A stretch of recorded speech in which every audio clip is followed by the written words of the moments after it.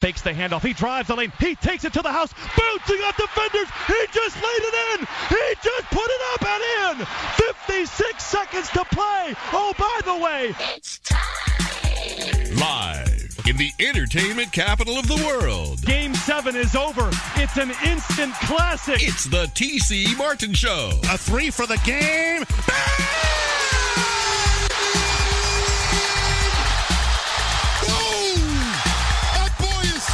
It's time to get your daily prescription from the doctor, T.C. Martin. You gotta pinch me. The doctor is now in. Hour number 2 on this Monday. Call it a manic Monday, a magnificent Monday. Call it what you want. Glad to have you with us here.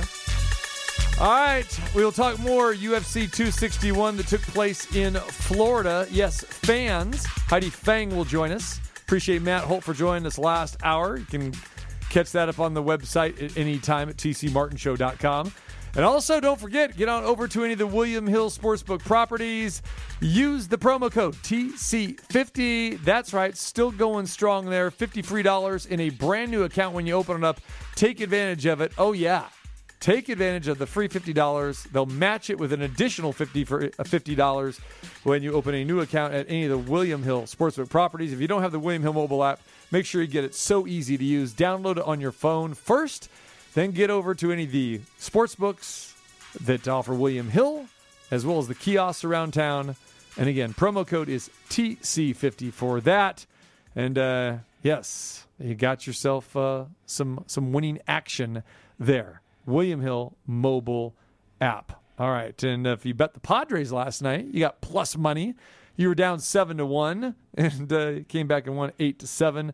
Very exciting. Very nice to see baseball coming back with some rivalries, and still, a lot of people talking about Major League Baseball, saying that hey, there's too many strikeouts. Some of the goofy rules and everything. And we talked about this last week as well too. You've got the doubleheaders that are 7 innings. I'm not a big fan of that. The extra innings, and we've seen plenty of these extra inning games where you start with a runner on second. Now, I always joke around and say, okay, that's the softball rule, because if you follow women's softball, college softball, or even youth softball, when you get 2 extra innings, they put a runner on second base. Well, Major League Baseball decided to go to this last year during the shortened season. And it's one of these experiments that is starting to gain steam, and they agreed to have it this year. You talk to a lot of the baseball traditionalists like we have on this show, Steve Sachs, Chris Bosio, and the list goes on and on, and say, it's not baseball, it's softball. But like anything, when there is change and you start seeing some positive results, people start flipping their mind a little bit. Me, for one, I might be skewed a little bit because being a former softball coach and coaching my daughter in competitive teams over the years, I know when this first came into play, I wasn't used to it. Coaching, I'm going, okay, well, now you got to figure out how you can strategize that and how you can use it to your advantage.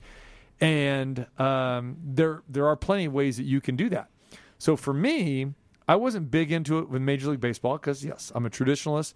But the more I'm watching it and the more extra inning games we're seeing, I am enjoying it. And I don't know if that's part of the norm, how people feel, or if they feel, okay, it's just so far out there because they've never seen it in action before. Maybe because I've been a part of it, I've watched it on television and been part of it. I've kind of enjoyed it. I don't know where you stand on this, where listeners stand on this, but I have a feeling, like the designated hitter, this is something that will probably be a permanent thing for Major League Baseball going forward. It very well might. I'm not a big fan of it. It's kind of like basically saying, okay, we're starting the inning off, and they got a leadoff double to start the inning, right, with the person on second. I still don't like the DH and never will. Yeah, they don't care what I think about it because it's never going away. In fact, eventually, I believe the National League will have it as well. So then it's basically unified all across baseball, all across the world. Are they using the person on second in extra innings in the playoffs as well? Regular season only, from what I understand. And see, right? That's what, to me, makes it the problem. It makes it just like hockey's thing with the overtime and the shootout. Right. It's good enough for the regular season, but not for the playoffs. well, then it's really not something that you're sold on and you're going to do. And I get it in hockey where they don't want guys going 5 or 6 overtimes or something like that, and the players' union has say in it and that. And I do kind of find that entertaining, so maybe it sounds a little bit hypocritical that I'm okay for it in hockey but not in baseball. And again, I'm used to baseball doing it. It's not like it's a game breaker where I don't turn on the game. And in hockey, I find it exciting, especially 3-on-3 overtime. So there is a little bit of a difference.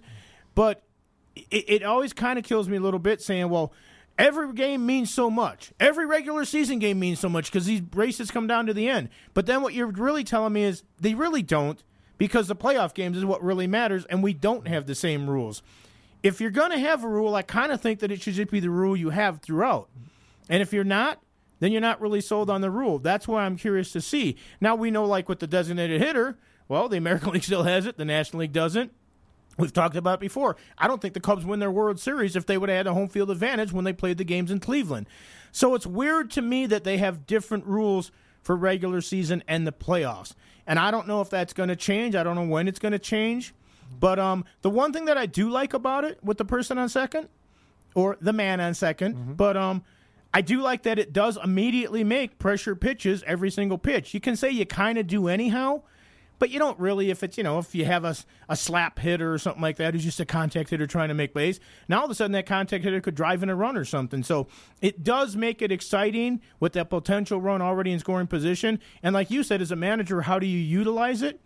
Well, that depends on the talent you have. If you have big bombers coming up next, maybe you don't care about a man on second. But we're talking about a game where there's a lot of strikeouts and everybody's always trying to hit the long ball. What did we just talk about with that Dodger-Padres series in the first hour? The fact that even the big bombers did just try to make contact and drive in the runs. Yeah, Tatis had a lot of home runs. When he needed to just get a hit, he got a hit. Machado just got a hit. So if your players are disciplined, and if they're willing to still play small ball, it could come in. Do you bunt the runner over? Well, who's coming up after you bunt him over? Is it someone that you know is going to get a sac fly? Then maybe you do. Is it someone who's, punching Judy or something like that and just trying to get a hit? Well, then maybe you just try to let him hit away. So as far as utilizing the circumstances, I think it totally depends on who you have coming up in the lineup. Or as a relief pitcher coming in because we've used all of our position players already. That can happen as well. And that's what happened several times. Last night's Padre-Dodger game, as we talked about earlier. I'm also curious to see what happens, and not to cut you off there, but the first time when we see a pitcher that they put on second to run because they don't want to use somebody up and they put them out there. And when somebody pulls a hamstring or a muscle or something like that, like we saw at the Yankees years ago when Rivera just shagging fly balls, which every pitcher does every game, but he hurt himself the one time and everybody went, what was he out there for? Well, because they're out there all the time.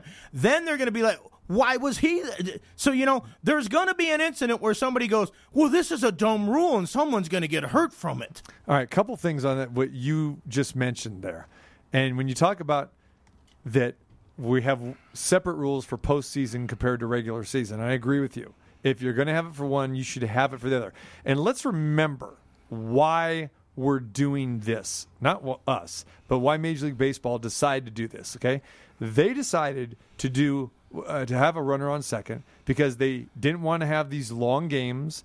They didn't want to expend bullpens any further.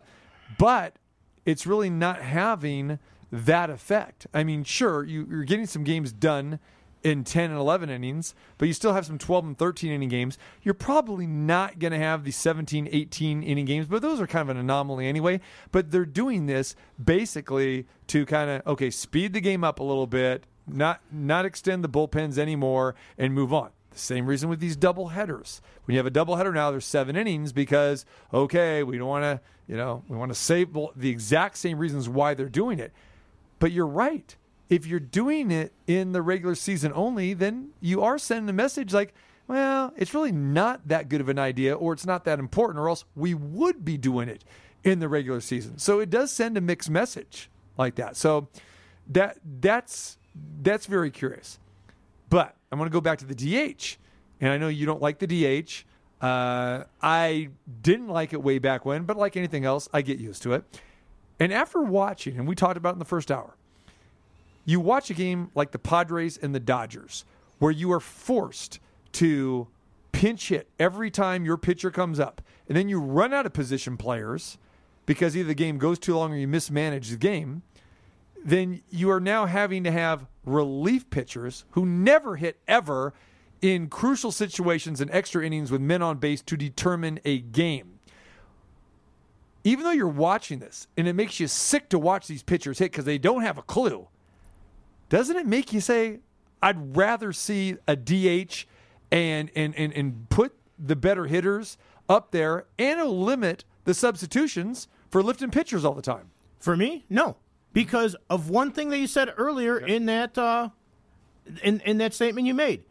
Because it was mismanaged. I'm sorry, if you mismanaged and you didn't save players and put them in, maybe you shouldn't have pinch hit for that guy in the 16 and when it didn't mean as much or something. Maybe you mismanaged. Just like the pitcher when you said, well, the 17 and 18 inning games are an anomaly, and they are.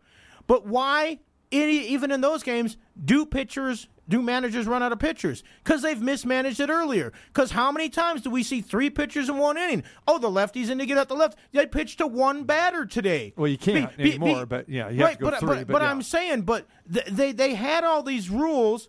They used them and they misused them, and then they had to make up rules to manage the fact that they didn't know what the hell they were doing before. If you've mismanaged yourself and you painted yourself into the corner where you got nobody left, then you deal with it. You know, in my opinion, because a manager doesn't know how to do his job is not a reason for the entire game of baseball to have to change. Now, maybe I'm the old guy shaking my fist at the kids walking on my lawn, but that's what I am. It's just, you know, I don't like change necessarily. Again, like I said, I like the excitement factor of it.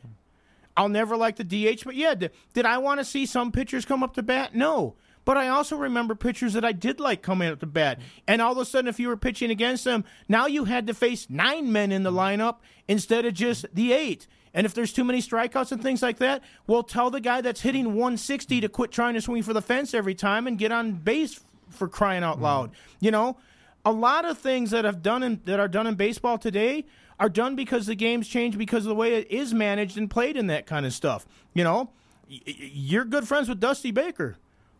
Does he like managing the American League or the National League more? I mean, he knows both leagues very well. I'm guessing it's a lot different managing the American League than the National without the pitcher batting. Well, according to him, he likes, obviously, he loves the National League because, again, that's where he played for the majority of his career, and he managed up until the last 2 seasons with Houston. He's never managed in the American League. And he did say it's easier to manage in the American League because you don't have to worry about the double switches. Right. So, yes. So, again, he'll adapt like he always has, and it's easier because you don't have to face those type of decisions, and you can utilize your bullpen and everything differently. And he doesn't have to worry about walking the bases loaded to get to a pitcher coming up the bat. 100% correctly. So, but let's go back to this. And again, you can be that guy who's shaking your fist, get off my lawn or whatever. And again, but you can take a deep breath as well and say, okay, I understand some things in life are better for change. And we are, I like to use the word traditionalists, which I use all the time. But I'll tell you where I've kind of came to the DH, and maybe because we've seen it so much for the past, 30, 40 years now. Well, it isn't going anywhere. It's not going anywhere. But here's you said that you used to love watching some pitchers hitting this and that. It's a different game now. And I'm not talking about Major League Baseball. It's the game of baseball going all the way down to the high school level where you're not even seeing your pitchers anymore. This has been this way going back 25 plus years because I was a pitcher in high school. And it was at that time when I was in high school where our unquote coach or manager started to get the idea, hey, DH, all this kind of stuff. Pitchers, you're going to have somebody else hit. Well, wait a minute. I'm still a pretty good hitter here. And a lot of pitchers, as we always talk about in Little League and everything, the Kelly Leaks of the world and whatever. I mean, even though Kelly wasn't a pitcher, bad example, the Bad News Bears. But, most of these great athletes, and you see it in the Little League World Series, they bat third, they bat fourth, and they're the pitcher and that sort of thing. The pitcher or the shortstop on the days that they don't Exactly. pitch. But when they get to high school now, you're starting to see more of that, okay? And we used to see multiple sports stars as the kids, and you're not seeing that. Well, now when you play baseball, they want you to pitch only. And their thing is, if you're going to be a pitcher, in Major League Baseball, if you have a shot to go there, or in the minor leagues, you're not going to get a chance to hit anyway. So let's start this at the high school level. So these kids now, if you are pitching, they're not as polished and not as schooled to be those hitters like they were 20, 30, 40 years ago. And that's where it starts to deteriorate. By the time these guys come up through the minor leagues, they haven't picked up a bat if they're a pitcher. So that's the thing. It's like, you have to spend so much time to perfect your craft as a hitter, and if you're a pitcher, you have to spend so much time to perfect your craft as that. Ohtani, as we're seeing here with the Angels, they don't know what to do with this guy because this guy is an anomaly. He was over in playing in Japan, and he was trying to do both. And the Angels are trying to think, we're not sure still what to do with this guy because he's a phenomenal pitcher, but he's got this big bat. So what do? And there's no way in the world, when you talk to anybody in Major League Baseball, that if Ohtani is going to be a great hitter, you can't have him spend equal time being a pitcher and working on that you can as a hitter. So it has to be one or the other. And the Angels are at the crossroads now where they have to make up their mind, is this guy going to be solely a pitcher or is he going to be solely a hitter? And I say you've got to make this guy a hitter because from what we've seen in this guy for the last 2 seasons, he's a better hitter than he is a pitcher. I mean, I believe he's thrown 8 innings this year, and he has 11 walks. Okay, so the writing's kind of on the wall there. And this guy hit 2 or 3 bombs against the Astros last weekend. So the long story short, you can't do 50-50 in this game. And if we're going to have a DH, the National League should probably come to the realization, okay, fine, we'll get off our swords here and we'll do it as well too. And you would probably see some better baseball. You probably see some better baseball instead of we saw a good game last night. It was an exciting game, but man, we saw some ugly at bats because you don't have the DH. Yeah, and that's true, and that's fair. But we also saw some of those ugly at bats because managers didn't set themselves up for those later innings and that kind of stuff. And while I'll agree with you on some of those things, so if Ohtani was born in the United States, would he be a pitcher or a hitter right now? Depends on what they decided to groom him as when he was in high school. Yeah. We wouldn't know that he could do both because he wouldn't have been given that opportunity. So why don't you at least let people have both things? Like you mentioned, in Little League, usually your best player is your pitcher, shortstop, and your best hitter in that too. Well, then what do? At what age do you say, okay, we know that you're hitting, more home runs than anybody on the team, but you're a pitcher, so that's all you're going to do now. I just don't like it. You're pigeonholing it. Like you said, when you don't have the 2-star athletes. So are we never going to have or the multiple sport athletes? It's gone by the wayside. Yeah, are we not going to have another Deion Sanders or Bo Jackson? Probably not. Dave Winfield, they said, could have played baseball, football, basketball. But times have changed. Right, yeah. they have. Yeah. But it doesn't mean that it's all changed for the better. And what if? And I know this happens out there. Okay, so you have somebody like Dave Winfield. A young 17-year-old Dave Winfield, who's All-American at all sports. This is your sport now, and you're not playing the other ones. What if he picks the wrong one? Yeah. What if they put him in the wrong one? But this is what's happening. I mean, But it doesn't mean it's right. I understand that, but that's just the way. I mean, the references that you are giving are 30 and 40 years old. Not saying that you're wrong, but again, when you get to high school and when you graduate from high school, I mean, like Randy Lurch told us. Okay, Randy Lurch went to high school in the 70s. He's one of the best hitting pitchers that Major League Baseball has ever seen. And he loved to pitch. But what did he tell us? What's he said? I'd love to hit more. I wanted to hit. And they told me, you can't hit. But then he went to the National League and he got a chance to hit. He was phenomenal at it. But then as his time weighed on, he got to hit less and less and less, and it's now gone. But yeah, there are still kids like that, but they're nowhere near what we saw before. And no, we will not get a chance to see the Dave Winfields, the Deion Sanders, the Bo Jacksons. We're not going to get to see that anymore. Well, of course we're not going to get to see it because they don't even give them the opportunity to do it. So you can't see something that's not there. You can't see Bigfoot if you don't go in the mountains, and even then you're actually not going to because he doesn't exist. But you still, what I'm saying is, if you don't even give somebody the opportunity, how are you going to see it? How are you going to know? And, of course, I'm going back to that time because that's where it was. Yeah, they have to choose and it. I'll go back even years before that again. Rick Wise once threw a no-hitter and hit 2 home runs in the same game. Yep. We ain't going to see that again. I know. Yep. I mean, now half the time if a pitcher's having a good game on the mound, they tell him to go up there, swing the bat 3 times, and sit your butt back down on the bench because, and by the way, by yourself so nobody's around you. Unless you're Chris. That's loosening up a little bit. Unless you're Chris Bosio and you're going, why is nobody sitting around me? Well, you haven't given up a hit yet, so, But no, I mean, it's, and again, and I understand it's a different world, and I understand it's a different mentality, but it amazes me, and again, and I know I've said it, and this is way back more than 30, 40. The league that had Babe Ruth is the one that took the pitcher out of the batter's box. That always cracks me up. The home run hitter, the king of home runs, until many, many years later when Hank Aaron came along on that, was the league that had the designated hitter that said pitchers should not hit anymore. I don't get it. Part of the beauty of baseball is you have to play offense and defense. You can't hide somebody. If you have Dave Kingman in your lineup, he's got to play defense someplace, and he's going to suck at it. But he might hit a 500-foot home run.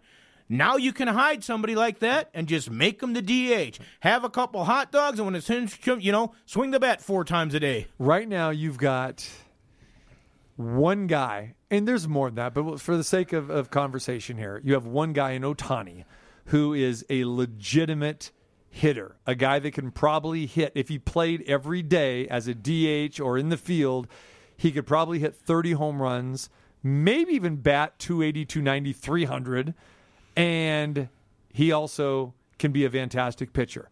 That's one guy out of, and again, every roster has anywhere between 12 and 14, 15 pitchers. So times 30, you do the math there. So you're not going to hang on by a rule for the minority, for one guy. You're going to go ahead with the majority. And the majority of pitchers right now are horrendous hitting pitchers because they don't work at it and they haven't been able to hit for a number of years. And their teams will not let them spend time in the cage if you're a pitcher, very, very minimal. And again, to be an elite athlete at this stage, if you're a pitcher, you got to focus all your time being a pitcher. If you're going to be a hitter, you got to focus all your time being a hitter. So that's why it has to go this way, because we are tired of seeing these pitchers come up automatic outs, and not even just automatic outs, Frank, but just not even having the proper mechanics. Seeing these guys, look at Clayton Kershaw. He's a good hitter, right? But at those at bats, he was swinging the bat while the ball was nearly in the glove. He almost killed Dave Roberts in the third base dugout last night twice. It looked horrible, but again, think of what you just said there. Why we're in this situation? Because the teams don't let them bat. They put him minimal time in the cage. We have one guy because he was raised someplace else. Otherwise, we wouldn't know if he could hit and pitch or whatever. They're the ones that made the system. They're the reason. I don't agree with the process. I'm with you. I don't agree with the process, but it's what's in front of us. But I'm saying for you to say that it's like, well, they're not going to change it for the one guy when it's, we don't know if anybody else can do it because they're not even given the opportunity to do it anymore. And probably most of them can't. Well, the results bear that they can't.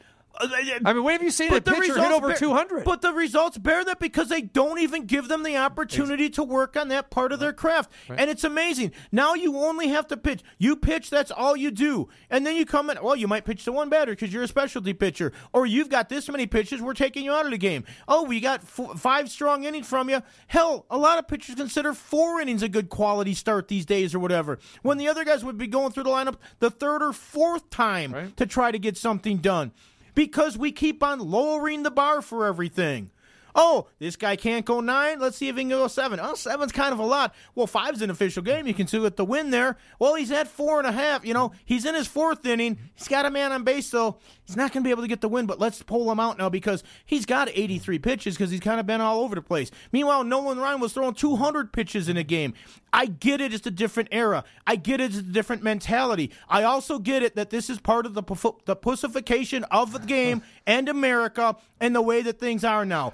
because everyone wants to just make it as easy. Let's not pole vault over the bar. Let's not even high jump over the bar. Let's limbo under it and see what the minimum requirement is to get the job done these days. Isn't it a societal problem, though? It's absolutely in our line of work. It's soft. It's in a soft world. In everyone's line of work. I'm not going to say everyone's line of work, but the bar is lowered in society. Well, it's lowered in schools. It's lowered in passing. Yeah. You know, Yeah. Sad. Oh, well, he's got a D, but let's just make it a pass-fail class.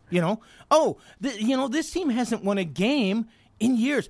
We'll quit keeping score, and both kids get a trophy afterwards, or a ribbon or something like that. Let's give them a medal. Hey, you're not a loser. You're a competitor. Now go out to the job world and see how that works. I don't think they give participation trophies in a job that you suck at. Unless you're a pitcher and you want to hit as well. Times have changed, no doubt. Not necessarily embrace for the better. It. Better embrace it. I'm not embracing it. Yeah, I know you won't embrace it, but I think that we have to because we're watching some pretty bad baseball out of the ninth spot. You don't have to. You choose to because you have lowered your standards as a fan.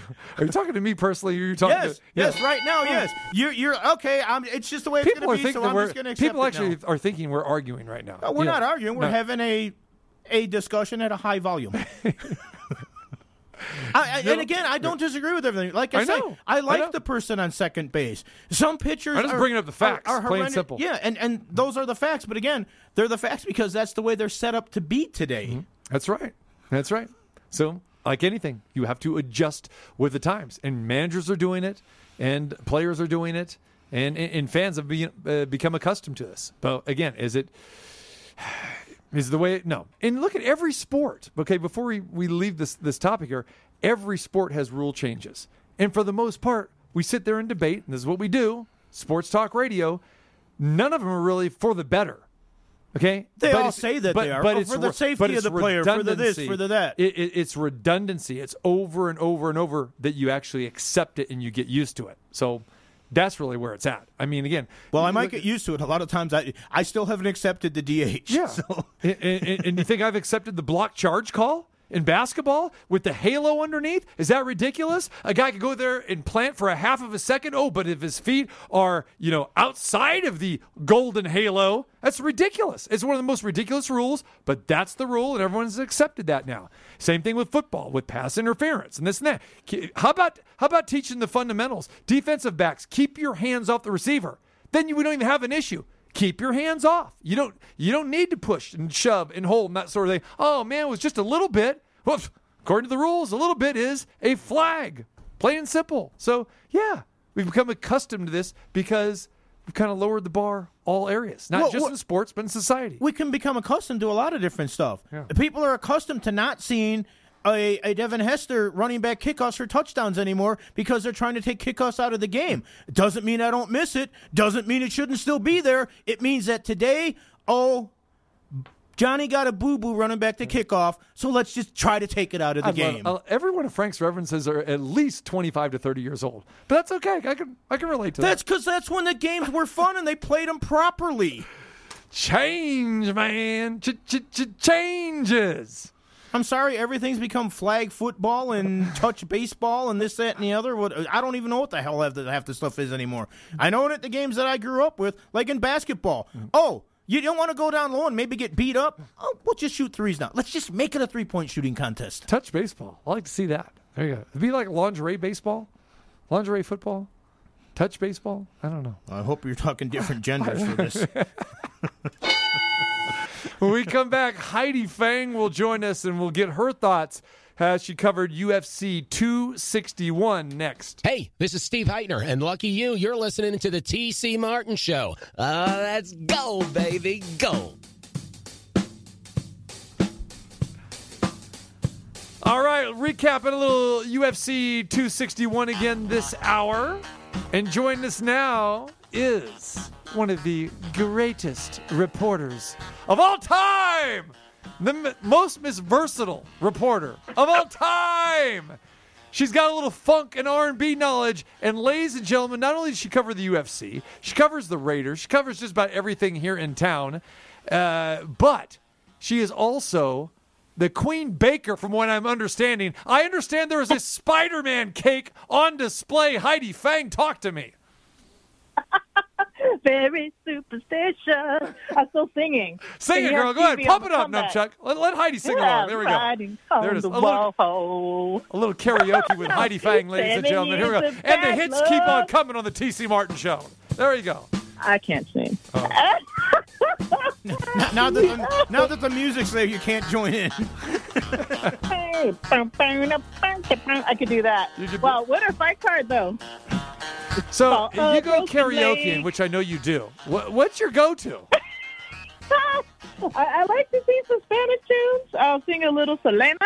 I'll sing a little Son of a Preacher Man, some Dusty, and I'll go out there and I'll sing some Gloria Gaynor if I'm in the mood. If I've had one too many cocktails, it's all about I Will Survive. But, that song has become kind of like one of those anthems that you get sick of hearing at karaoke things. So I switch it up a little bit. Sometimes I rap throughout the Beastie Boys. Oh, there's my jam. There it is, ladies and gentlemen. Welcome to the T.C. Martin Show. Bingo Parlor Karaoke USA. Heidi Fang will now take the stage. Go ahead, Heidi. The beat on. That's when Billy would take me walking. I'm loving this. Lord knows tonight, only one who could ever reach me was the son of a preacher man. That's my sample. And I know that you're a big Pulp Fiction fan, obviously, too, right? He was. You got to be, big Pulp Fiction Absolutely. fan, because actually we know that this was in Pulp Fiction. That was on last night too. Yes, it was. Pulp Uma Fiction Thurman, was on last night. bringing it back. Yep, it was on a couple different times. Wow. Travolta walks up to the door. Hello? There it is. There it is. Pretty good shake. I don't know if it's worth $5. A $5 shake in 1994. I gotta try that. Yeah. I never had a $5 shake. Gotta try that. Now that's like the standard. I think they set the standard for shake. Yeah, there's no doubt. That movie started it. And now everywhere's like a $5 shake. I just know one thing. I would love to open a Jackrabbit Slims right here in Vegas. Let's do that. Right? Plain simple. Let's get on it. That's it. Yeah. And you can dress up as Marilyn Monroe one night and, Mimi Van Doren the next night. How's that? All right. Sounds good, man. If I had put some money down on Rose, I might have actually had, the seed money for you. But I didn't back up my own thought process. Ooh. Well, you were busy hosting a party and doing some bakery stuff and playing some cornhole. And I understand that you were actually. I was told to ask you about the cornhole, but I will say the person that said to ask you that did say that in your defense, you were doing a lot of different things, being the hostess of the party. I was hosting a party. I was watching my son in the pool. I had a lot of fires burning that day, so I was making enchiladas. I had enchiladas. Wow. I had cupcakes. Stuff was happening, man. How was Big the cake? party? How was the cake? Oh, it was really good. I must say, I'm an excellent cook. My cousin came down with that recipe for a red velvet cake because Spider-Man's red, right? So I figured, well, let's put the red in the cake because of Spider-Man. And so I made a red velvet cake with like webs all over it and stuff. It was cool. So here's what I want to know: how long did that take you to make this Spider-Man cake? Because let me tell you, that's too much time for me. Come on. And there were cupcakes and everything to go with it as well. It wasn't just the cake and the enchiladas and everything else. And I might have a future in TikToking some recipes or something. Somebody cool has to show me how to do a TikTok, right? Because I'm an old lady, and when we get out there, we're like, what are we doing with these TikToks? So I go and I start, and it was 9:00 at night on Friday when I started. And then by the time I was done, it was 10 a.m. on Saturday. How dare you talk about food and these delicacies, and you know that I'm a foodie, without sending any type of invite or anything. Oh, my God. Jeez, that's just, All right, it's hurtful. So when y'all open up the studio and say, Heidi, come in the studio, I will bring you red velvet cake. What are we talking? The studio's open now. Open invitation? What are you talking about? That's a promise. TC's got a key these days. Doors always open. That's right. All right, lock it up. let's do it. We don't even necessarily have to be on the air. We could still open the door. Yeah, and you can come down to the Cosmopolitan on Friday. I mean, there you go. We're going to be talking some horse racing. Come on by Friday. Okay. There it is. Yeah, but don't come empty-handed, girl. That's all I'm saying. My grandpa used to love those ponies. Yeah. He'd take me out there, and we'd do the walk around. You got to see them first. You always got to go see the horses first. Got to go to the paddock. And then you go look at how they do. Yeah. And there they go.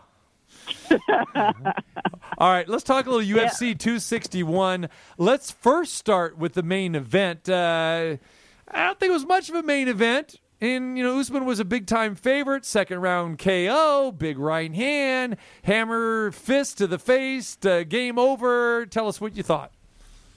I thought it was pretty nuts just considering what went down there because nobody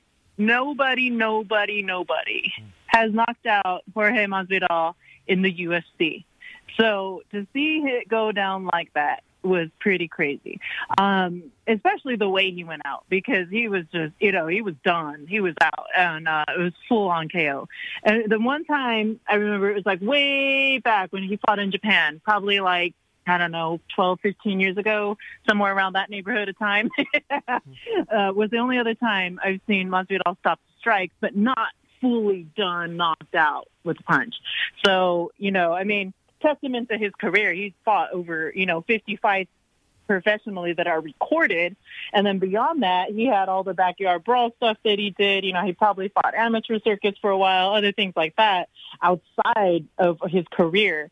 So when you start thinking about all the fights that Masvidal's been in, for him to never have been KO'd that way, it's a real testament to the power of Kamaru Usman. So, I think for a long time, a lot of people have just considered Usman to be a wrestler. They thought, that's his strength. That's where he lies. That's, what his game plan's going to be when he comes out to fight you. So for him to get that win on the feet, it was just a statement on top of being who he is in this division, a 19-1 champ right now, who nobody is, I don't see, going to really be in competition with him in the foreseeable future. I just don't see a guy that's going to step up right now that can beat him. I don't see it. And, when you saw that punch, too, because I watched it several times, as I'm sure you did, but it was perfect in the way that Usman kind of caught the left hand with his left hand, then threw the right, knocked him down. Then when he went down, jumped down and did the hammer fist. I remember afterwards in the press conference when one of the reporters asking, did it feel good to get in a couple extra shots? And he's like, what are you talking about extra shots? The ref hadn't stopped it yet, and I'm taught to go on until it's over or whatever. So I didn't think there was anything extra there. Like you said, a guy who'd never been knocked out, he had him down on the ground. He went down and did what instinct tells him with the hammer fist. I thought it was a beautiful performance. And to Masvidal's credit, he did say afterwards, it's like, hey, I was expecting a 25-minute wrestling match. I wasn't ready for that. He got the best of me. Yeah, and Usman is one of those guys that I've only seen improve. And I love how you broke that down there with how he set up that right hand, because that is exactly it. Like, I watched that. I watched it at least 12, 15, 17, I don't know, a lot of times, maybe 20. But it was just a beautiful way that he set it up and got it down the pipe there, man. And, yeah, that's absolutely right what he says about how the fight gets stopped. For one, it's funny because when Masvidal did that to Ben Askren, afterwards, somebody else asked him the same question. He said those punches were super necessary. So that became a thing on the internet, and Masvidal started hashtagging all the time, super necessary, super necessary. So a lot of people, after Usman did the same to Masvidal that we've seen Masvidal do to other opponents, they said super necessary. So I thought it was pretty funny that they used that to play on the words there with it. But, hey, it's going to be a good ride watching Usman really be a king of this division. I think he is, bar none, probably pound for pound, rising those ranks is I would say in my top three right now. Khabib was always right there with one and John Jones, but those guys are, it's a changing of the guard now, and we're seeing it with Usman and the way that he's able to get out there and do what he does to these guys with his game plans. He's definitely rising the ranks of that pound for pound list for me. Heidi Fang joins us from the Las Vegas Review-Journal covering UFC. the Raiders, and a whole lot more. We're talking UFC 261. Okay, Heidi, we talked about the main event, but just really somber, prior to that when we saw what happened with Chris Weidman and the Uriah Hall match. Lasted only 17 seconds. The first kick, the only kick, and to see Chris Weidman go down with the broken leg at 36 years old. A lot of questions. What is going to happen next to him? We know he's recovering. He is going to be fine. We don't know if he's going to fight again. But let's just talk about what your eyes saw in those first 17 seconds and when he went down like that. I mean, anytime you have anything like this in combat sports, whether it's boxing or UFC, but boxing we see the one punch knockout, but this was just a very, very strange ending to a UFC match. And what's really tough about it is, okay, well, one, he's what you see is what you get from Chris Weidman. Every interview, every interaction I've ever had with him, he's a wonderful person, a salt-of-the-earth guy. You only want to see good things for somebody like that. And the second worst part about it was after the kick was checked, and it was like very reminiscent of his fight against Anderson Silva, first of all. But it was, he went back and put weight on the leg, not knowing it was broken. And that was just like, like you stood there, just my mouth was open. I couldn't even figure like how, the adrenaline rush must have been for him to not realize that his leg was broken. Like with Anderson, it was different. He did that, and then you knew right away, and you heard the crack, you heard him go down, you heard him hit the canvas and scream. Like, with Weidman, it was like he put his leg back down. And then he realized it was nuts. And just, the fact I was reading his wife's Instagram and how, she says her heart is broken for him, the heart and the dedication that he puts into it and the year that he's had. I mean, he lost, somebody very close to him just recently as well. So having that loss, trying to get over it and coming back and fighting through all this adversity. And it's just, for Weidman, been a tough road. And he's somebody that I know a lot of people wanted to see get back to that, but that's an injury that you just don't come back from. That's one, he might come back, but he'll never be the same.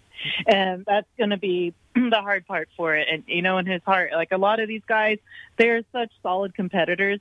That's all that you expect, from them, is that they're going to be in the sport. They're going to be in the sport from a long time, and it's going to be hard for them to walk away. But unfortunately for Chris Weidman, he might not get the chance to decide for himself when it's time to walk away. The injury may be what tells him he has to walk away. And that, for him, as somebody who's been a lifelong competitor, it's going to be really tough. So we'll see how he rebounds from it, but I know he'll be positive-minded. He's that type of person. So I'll expect him to come back, saying all the best things that you can imagine and maybe even trying to make another run at it. But I don't think he'll ever be back at that elite contender position that he has been. Again, it's just not probably in the cards for him after that. Uriah Hall becomes the first fighter to win a match without contact. That's... Yeah. Well, without landing any blows, landing, yeah. I mean, the entire fight stats was one kick landed, and the guy that threw the kick lost the fight. Yeah, and broke his leg. Just amazing. And before we leave this, regarding Weidman, a lot of you heard Uriah Hall afterwards says, "Hey, I owe him a fight," and I know that. That's kind of the nice thing to say, and he felt very, very bad. And I thought he handled this, beautifully. Uriah Hall did, but. I can see Weidman probably coming back just as a feel-good story, and I agree with you guys. He's probably not going to have any type of career, but these are the type of stories like the Alex Smiths and other stories like this where you could probably see it. Will Hall and will Dana White make this fight again to say maybe 2 years down the road when he's 38? It could be, but it just seems like it needs to happen. Maybe if it's not against Hall, but Weidman to come back for this great feel-good story. And we see it more and more, especially the way athletes do recover these days. I think he could come back. I just don't know in what way, how that injury, how he's going to heal. I mean, it looked like he broke through straight, just like Weidman. They'll probably put like Silva, they'll probably put some titanium rod in there. And you're right. Like the UFC even has their Performance Institute here in Las Vegas. Granted, Weidman's an East Coast guy. That's, where he's always trained with Sarah Longo Camp. But I think that if he were to come out and use the UFC's resources, he would have them at his disposal for his recovery and for tracking how he can get back to health full speed. And that's one of the great things about the UFC having built that performance center here. And so many of the athletes that I've talked to about it, they just love that place because they take care of them with their meals. They take care of them with their training. They help them get back on the horse from injury. There's been a lot of people, fighters that have gone through there that have had some sort of nagging injury that's been underlying throughout. But even though they've tried to get treatment for it, it's just never been 100%. And so many of them walk out of there saying that they were able to get back to 100% under the guidance of some of the people there. So that's something maybe that Weidman can take advantage of with the UFC. But, it's one of those things, like, again, we're going to have to see how it heals, how long it's going to take in the recovery process. Even like with Alex Smith, he fought off infections. He fought off different things that happened throughout that process of trying to get back to health, where he almost lost his leg. We just don't know at this point how serious, how severe, how intense that process is going to be for Weidman. So, never say never, but you see this all the time with guys like Dak Prescott, with Alex Smith, even in the NBA. It's one of those things. They're never the same athlete again. And with the age fighting against him, being 36 and all, it's going to be even harder for Weidman to come back. So, I wish him the best. He's, again, like I said, one of the bar none best guys in the sport. You only want to see good things happen for him. So I hope that, with that being said, that he does make a full recovery. He went through surgery yesterday. They inserted a titanium rod into his tibia. Yep. So, yeah, tough stuff. Yeah, the other thing about that, too, is it takes two to tango, and I don't know where Uriah Hall is 2 years from now. Mm-hmm. And as he said in the post-fight press conference, he had something similar to this happen in a training session with a teammate once before. So, after going through that and basically two guys breaking their leg against you, I don't know how that affects him mentally and what happens to him next time he gets in the cage, or who he fights next. Does he get a top 10 guy now? I mean, it's not like that was a great performance. He's also around 36, so I don't know. First off, Chris Weidman's got to come back and be ready to get back in there. I don't know where Uriah Hall's going to be in 2 years. And here's the interesting thing with Uriah Hall is he's always been his own worst enemy. He's one of those guys that has always had the mental, strain about it, kind of like a PTSD, if you will. So if you remember back to when Uriah Hall came into the UFC, it was on The Ultimate Fighter. He knocked out a competitor, Adam Sella was that guy's name, with a wheel kick. And when that wheel kick hit and landed, Adam Sella's breathing was so awkward. It was like the eeriest thing you ever heard after a guy got kicked and knocked out. He was breathing like this, like, and that went on for a good while on the airing date that episode was shown. And he, received treatment. He got through it. It was okay. In fact, we interviewed him on the show that I had some time after that episode aired, and he was fine, But Uriah Hall, after that, said that he would never throw that kick again because of the damage he thought it did to that guy. So now you're going to have to wonder, like, what does he do? Stop checking kicks? It's insane to say, but he's a pacifist by nature. And even though the job, is so violent, he's a guy that it gets in his head, the damage that he has caused to people. And so I don't know, when you think about the mental struggles that he's had, how he comes back from this. And that's something, when he was on The Ultimate Fighter, it was the season with Chael Sonnen and John Jones as coaches, and he was on the Sonnen team. And Sonnen went and talked to him to help him through these issues and to try to get him out of the rut that he was in mentally. And, he said, once you get past that and you let go of the darkness, you'll be okay.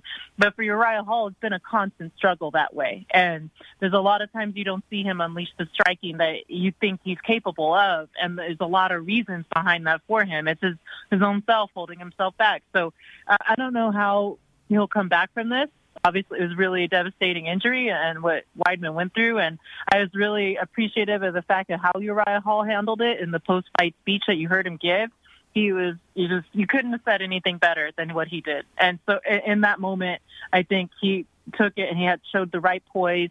So that gives me hope that Uriah Hall will recover from it in the mental type of state, that he'll get over it. But that's always a question with me with Uriah Hall going into any fight is he going to have anything mentally hold him back from being the athlete that he's capable of being. So we'll have to see how he comes back. Like you said, Frank, a couple years, down the road, you just don't know where he's going to go.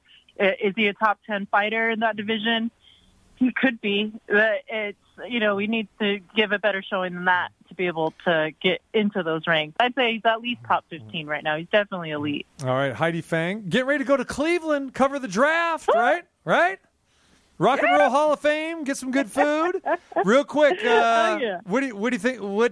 Talk a little bit about your duties. What do you think the Raiders are going to do with that pick in the first round? Okay, so I've been talking about the safety position. I've been a fan of TCU's Trayvon Merrick there, if he's available. A lot of people have been thinking they go offensive tackle because it's a very rich class of offensive tackles depth-wise, and that Christian Darrisaw might be the right pick to go with there from Virginia Tech. And, he had a pretty good year. And you look at his numbers, he didn't allow sack. He's pretty good on hurries, pressuring against the line that's opposing. So he's done pretty well. He's fought against some big, tough guys. His weight and height is good for the NFL. So when you start thinking about what the Raiders need, they definitely need some help on that O-line. They're going to need to strengthen up the depth there. I wouldn't be surprised, not at 17, but I wouldn't be surprised if John Gruden goes with the route of a wide receiver at some point later on in the draft. And it's just, I think if you look at it, they'll probably beef up a little bit on the defense, look for a linebacker. I could see them going after a linebacker. There's Micah Parsons, but I just don't think that, that Nittany Lion will be there when it comes time. Nittany Lion, sorry, I got my tongue tied. Nittany. At that point, I think he goes a little earlier, like maybe 12, 14, but I could see them looking for another linebacker down the road, maybe in the third round. There's some good picks there that they could make.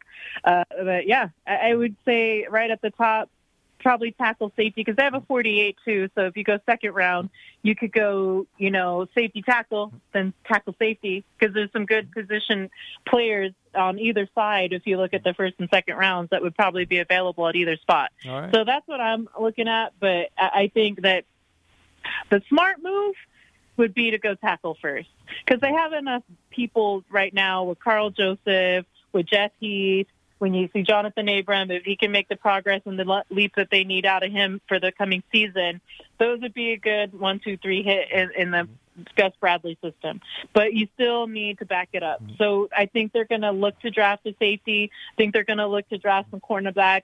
And I think definitely offensive line help. So Heidi Fang, she's got it dialed in. She's dialed in. She's the whole board. The Raiders need everything. Why not? So there you go. All right, we got to go, girl. You enjoy your flight to Cleveland. Let's talk while you're back there. Let's try to do that if we can and give us the up-to-the-moment happenings there on Thursday. How's that? Yeah, we didn't even get to Savchenko and Thug Rose. No time for that. Jeez. Because right now, we've got Chuck Berry. We got Jackrabbit Slim. We're going to go out. Heidi Fang, have yourself a good one.